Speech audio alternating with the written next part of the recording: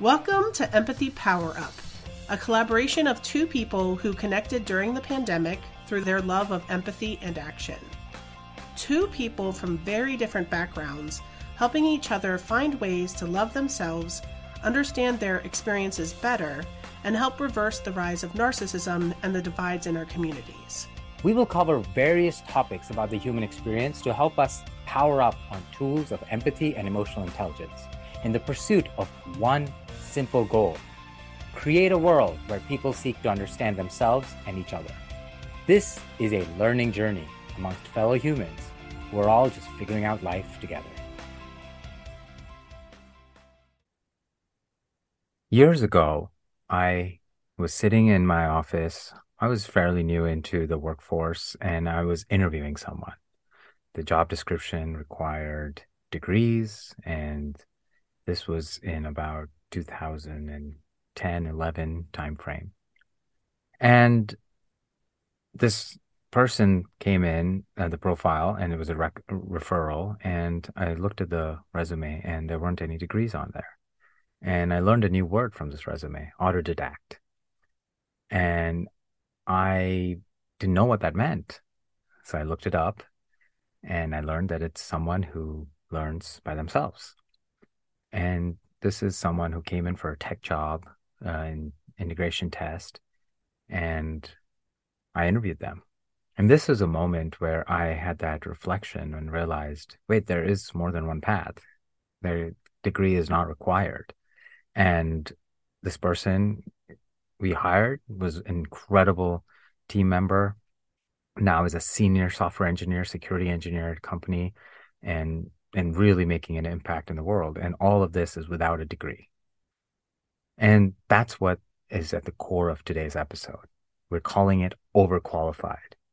And why do we say that? Because we're over being qualified as one of the characteristics of our culture, where what we mean by this is that we're over this fact that there is gatekeeping in our system where there's only one way, and it has to be either through degrees or either through a specific path that is built by the system.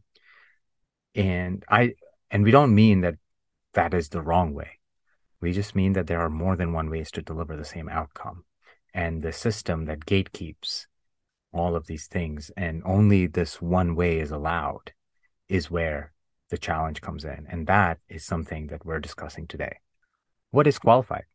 Qualified is defined by Tema Okun in White Supremacy Culture, Still Here, as the belief there is one right way to do things.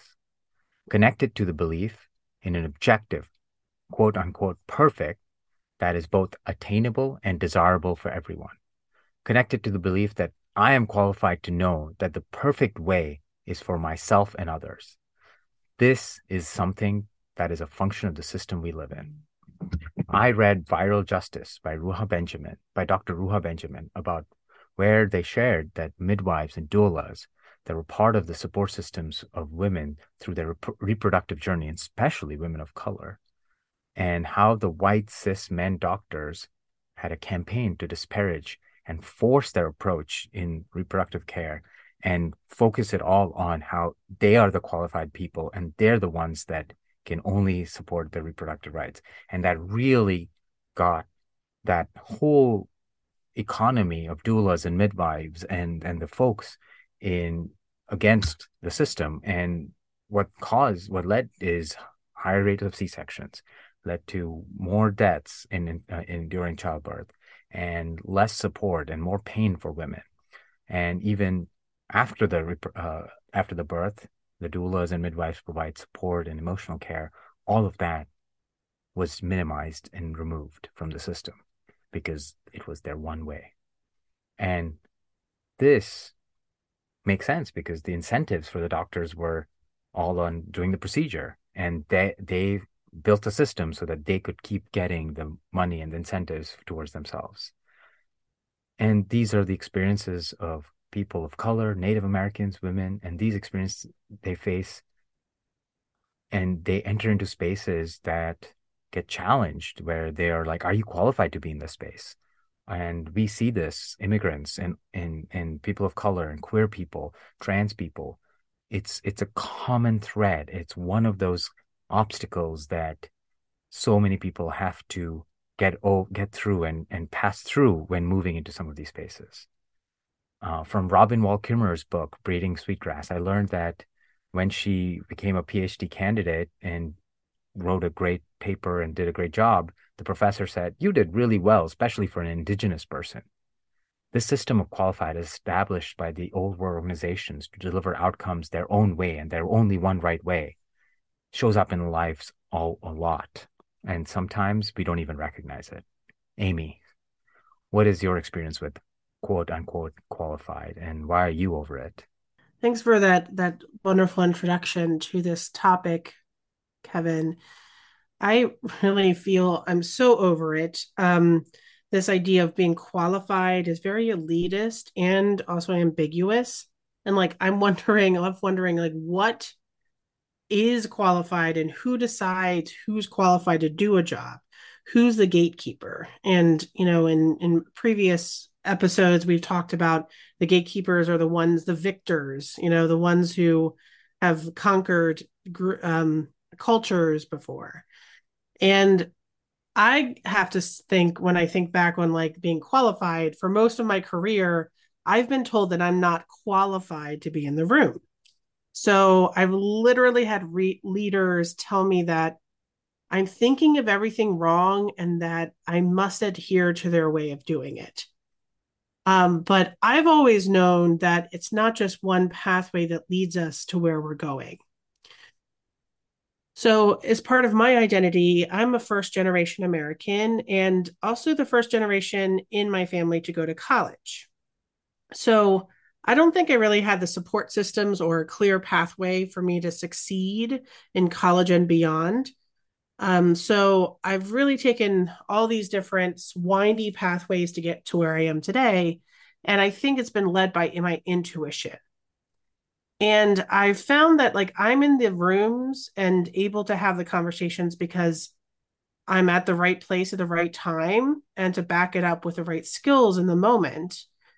Um, and so many people around me have had degrees, whether masters and PhDs, et cetera, MBAs from Ivy League institutions.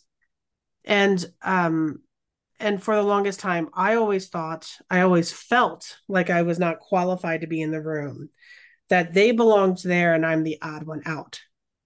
So it led me to have deep feelings of imposter syndrome, and that I don't believe a place or status in the room. And looking back, I also feel like I had terrible self esteem because of it. And it coupled with very little boundaries that made me unable to reach that unattainable goal of being qualified in their eyes. Because deep down inside, I really felt disqualified to be there. So the first space I think I was finding in this work is in management consulting. Like literally in that space, like people are hired to bring specific expertise to the table, and that's what you're brought in to do, to solve a problem that people are having. So I also felt it when I was working for the White House, and everyone around me had this advantage. And that was, I was like an expert at something. Um, and that's often where I see this idea of qualified showed up, because I've been studying it, that I know that there's not that I know that there's not one way to do this. And I've seen in this space, like specifically in the design space, that I have, because I don't have a master's degree in design, that I haven't been given the time of day. I seem unqualified because I don't have a master's degree in design. And so I think in many ways, because of this reason, I think that I've been drawn to helping others achieve equal access to like information and skills ever more than's been happening before. And like I think we call it the democratization of design and all of these different things that are happening there. And also because I know I have a lifetime of experiences, both personal and professional, that I can draw upon and trust my intuition that I've honed over years and years and years on where I need to go. And I think this idea of unqualified or qualified, like does not allow us to tap into that intuition. Um, so I try to focus my energy on people which has been or thought of with living or lived experience rather than the experts in the room. And really, I don't want you to get me wrong. Like, I really think that if I break my leg or I find out that I have cancer, I want that expert in the room to help me fix it. But when it comes to most things in life, I'd rather to have a society put more weight on like living experience over those experts in the room. Because, like you said before, even the people who are so called experts might not know who is what's best for that person or be able to meet them where they're at. Yeah, I love what you said there, and I think that's so important because I don't think we're saying, and I want to be explicit, we're not saying that people like doctors or pilots, for example, that this qualification has to happen. But like we've known, there's pilots all over the world that learn and train from all different organizations and different perspectives. And this idea that just because you've got a degree that gives you that path to qualification. I've met a lot of doctors in my life where I've like, well, this person didn't really help me in my way. And like you said, meet me where I am, right? Because it is that experience that comes into play as well. And coming back to the story of doulas and midwives, they had years of experience, more so than some of those white cis doctors who just went to college and learned. These midwives and doulas had years of experience working with women, and yet the system forced them out of jobs, forced them out of their livelihoods, forced them out of the system completely because they wanted to maintain that power and their way of doing it. And so I really resonate with what you're saying. And I'm sure in your story, like the intersectionality of so many things, first generation American, a woman, all of these things add additional barriers in this quote unquote qualified system that we're living in. Um, I needed to be qualified to be allowed into the spaces like tech, which I understand we have to have the skills and the technical know-how and expertise, but being able to either it was I remember interviewing and it was I can learn, I can figure things out, I just need more time, but it wasn't enough for the time in the interview to be able to showcase that. So some of my early interviewing opportunities weren't going as well. It's great. But now when I reflect back of how far I've come and where am I in my role in tech and as a leader, as a person making an impact in this world, I look back and I'm like, wait, there's all these people who at that time was basically telling me I was not qualified. I didn't fit in and I had to find my own path. And that was a challenge, especially graduating in 2009 during the height of the recession. But one thing I did as part of this figuring it out on my own and navigating it was whitewashing myself. And I think that is something that I wanted to highlight here is because part of qualified is being able to understand the culture. For example, are we celebrating the same holidays or are we speaking the language the same way? Do we have the same accent? And I truly masked myself. I unlearned my Indian accent. I would make fun of the Indian accent. I would make jokes about my own culture to fit in so that I could navigate those white spaces. I could navigate these spaces where I was allowed to be in. I still didn't feel like I belonged, but at least I was allowed to be in so I could have a livelihood, so that I can make an impact, so that I could continue to live here. And then this isn't just as personal to me as we've seen it historically. The system forced Native American kids into boarding schools that were designed to turn quote unquote these barbarians into Native folks into Christian, upstanding members of the society speaking English. This is an example of that qualified system that is deeply embedded in the DNA of the culture that we live in and the system we live in. We still have not addressed this legacy from our past. Standardized testing, credit ratings, all of these are examples of qualified that permeate through our system. And just because a specific subgroup or a culture or community does not fit into the system, what ends up happening is they don't get access to resources. They don't get access to power. They are left behind and not included in the conversation at all. Even we learned recently from example, we heard Michelle Obama express that she didn't express her hair the way she wanted to because she knew that the system and the folks wouldn't accept her and they needed time to slowly accept it. So she had to mask herself, change herself, and fit in the way qualified, quote unquote, mean by the culture. And I feel we could keep bringing more and more perspectives and different ways that we see some of this. And I would love to hear, Amy, what are some of the ways we detect this internalized, quote unquote, qualified assumptions that we experience in our lives? Yeah, I think that's a good start from where you are of just being like people saying it's like that feeling of not feeling like they belong, and wanting to not to do away with who you are as a human, right? Like to feel like I need to do away with this part of me just so I can fit in. Um, so I think one of the things that we need to do is to build awareness within ourselves that we're starting to think of who's qualified to do a job or to be in the space, or even as on a personal level, like should I even be in this space?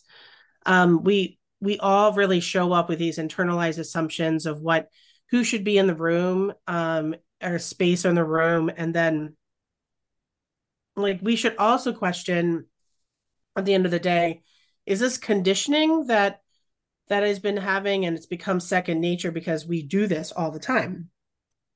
And I think we also need to see the world for what it is. Um, because like looking back on my time in those traditional spaces like consulting and the White House, I see now that it was like the water I was swimming in and not essentially a reflection of me as a person. So I didn't realize that all until I stepped away, that I was carrying this feeling that I wasn't qualified to be where I was, and my self esteem was so low. And I personally feel like throughout life, we've been told that our worth increases the more we achieve. And, um, and the that like the letters you have before or after your name tells you what your worth is. But I think at the end of the day, the truth is that our worth never changes no matter what we do. So at the end of the day, I think that a lot of people are running around thinking that we need to achieve more and not feeling our worth. We're chasing that next promotion, the next step, that thing to achieve that another rung on the ladder. And and when we have that kind of awakening that we're more than what we produce, we start seeing our worth that much more. But I think we also start seeing each other's worth because we're not dependent on what they achieve or what I achieve. So I think that's like on a personal level. And then there's another layer here where it's like society accepting this because yeah, you can do everything you want on a personal level, and I really think that a lot of this work deals with us as changing on a personal level. But it's true that the bigger society doesn't always respect this living or lived experience, but there's also a growing awareness that our vision of qualified is changing.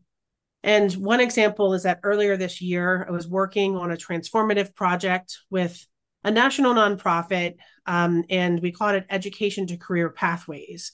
And we were trying to find and grow high quality pathways that do not center on the college experience for like Gen Z and beyond. And so what we found in our research with, employers, families, students, etc., we found that it's a well-worn path, this idea of college, and that many parents think they failed their child if they didn't go to college. And also employers don't really see a clear path to hire people from these pathways. So we're realizing there's so much work to be done. There's a lot of stigma around this, but there's a huge movement happening across the country that college is not the only and the best way to do that job. And so I'm curious also, Kevin, like, I just talked a little bit about the personal and societal level, but what are some other ways that we can help recognize that belief that there's only one way of being that we're qualified to be in the room? Yeah, I think it's important to talk about how we sort of understand quote unquote qualified and understand this characteristic of our culture, since it is so internalized in us and in the system. And Okun provides some remedies to our internalized qualifiedness. And one is knowing ourselves. I think fundamentally, if we can work to better know or understand ourselves, who we are, we can separate out our skills from our own assumptions of qualifiedness. And I think that's an important thing is like for me, I know I going into the workforce, I didn't know I was a good coder yet, but I knew I could learn and figure it out and make things happen. And I'd proven myself again and again and again, but the system told me I wasn't qualified. So that sort of brought my self-esteem down. And I really loved what he said earlier about the worth is like our worth doesn't change. And I was standing here snapping my fingers, excited about that. And so, the other aspect to understand is to sort of address some of this and combat this sense of qualifiedness is becoming comfortable with not knowing. Not knowing is a powerful place to be. All of these Okun lays it out in our paper, and it's incredible to sort of reflect on some of these things, being comfortable with not knowing. And that's okay. It's okay if we don't know. We live in a system where if we don't know, we somehow feel less. And that I feel like when I don't know, I feel more now. I feel like, yes, curiosity, I'm excited, I can learn, right? Building a community and systems based on diverse perspectives rather than a homogeneous organization and gatekeepers. So bringing in voices and different approaches, different tools, different systems to deliver the same outcome. I think that is so important. If five people can do the same, can fix my legs in their own way, but I get the same outcome where I get a full life back at the end of that, then let us put that on the table. Why is that only one way solution? Because that's the only way that's been allowed to be demonstrated. And then addressing our internalized I know best assumption. I know best is in quotes. It is a form of narcissism that must be reversed, is I know best. And I used to do this a lot. I'd like, I know this, I'm pretty good. And wow, what a slap in the face that was, when I first realized that this was the system voice telling me.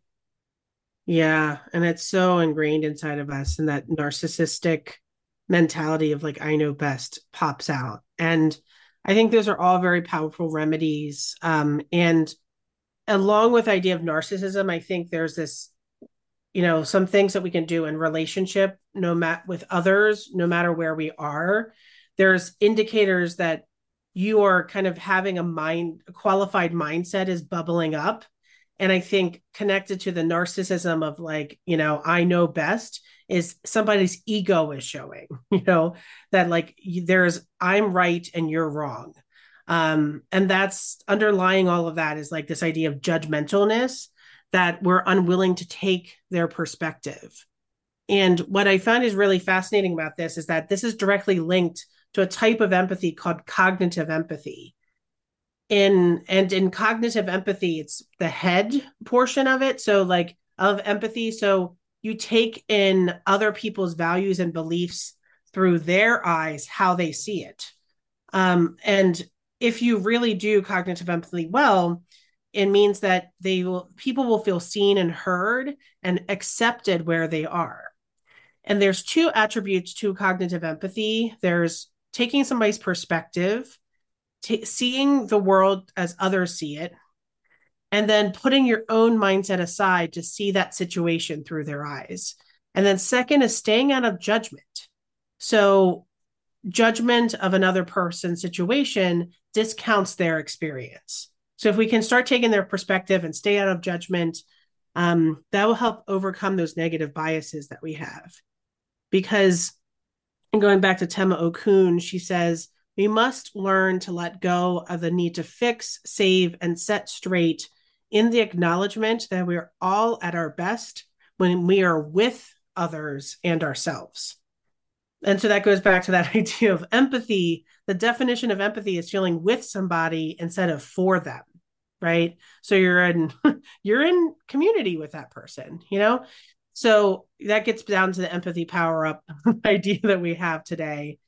And, the other thing to come back around for the cognitive empathy piece is to avoid judgment.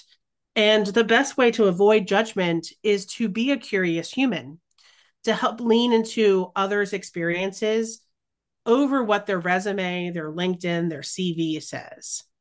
And what is really fascinating is that when you are curious, you cannot also be judgmental, but you can also switch between the two. So this is another awareness building piece here, is that when you lean into curiosity, you are not judgmental, but you can easily slide into judgment. So when you start seeing that, you can keep coming back to curiosity. So, with all of this idea of overqualified, we're way overqualified. We think that we should lean into the curiosity over judgment, over cognitive empathy, taking somebody's perspective. And that is underlying all of this idea of qualified, right? Is that perspective, that experience matters so much. So today we're going to ask the question to you all: how does the concept of qualified show up in your day-to-day life? And how might we lean into curiosity over judgment? Empathy Power Up is produced by Amy J. Wilson and Kevin Shaw, two people who bonded over their love for creating a deeper sense of empathy in the world. You can reach Amy at Real Amy J. Wilson and Kevin at Shaw Kevin.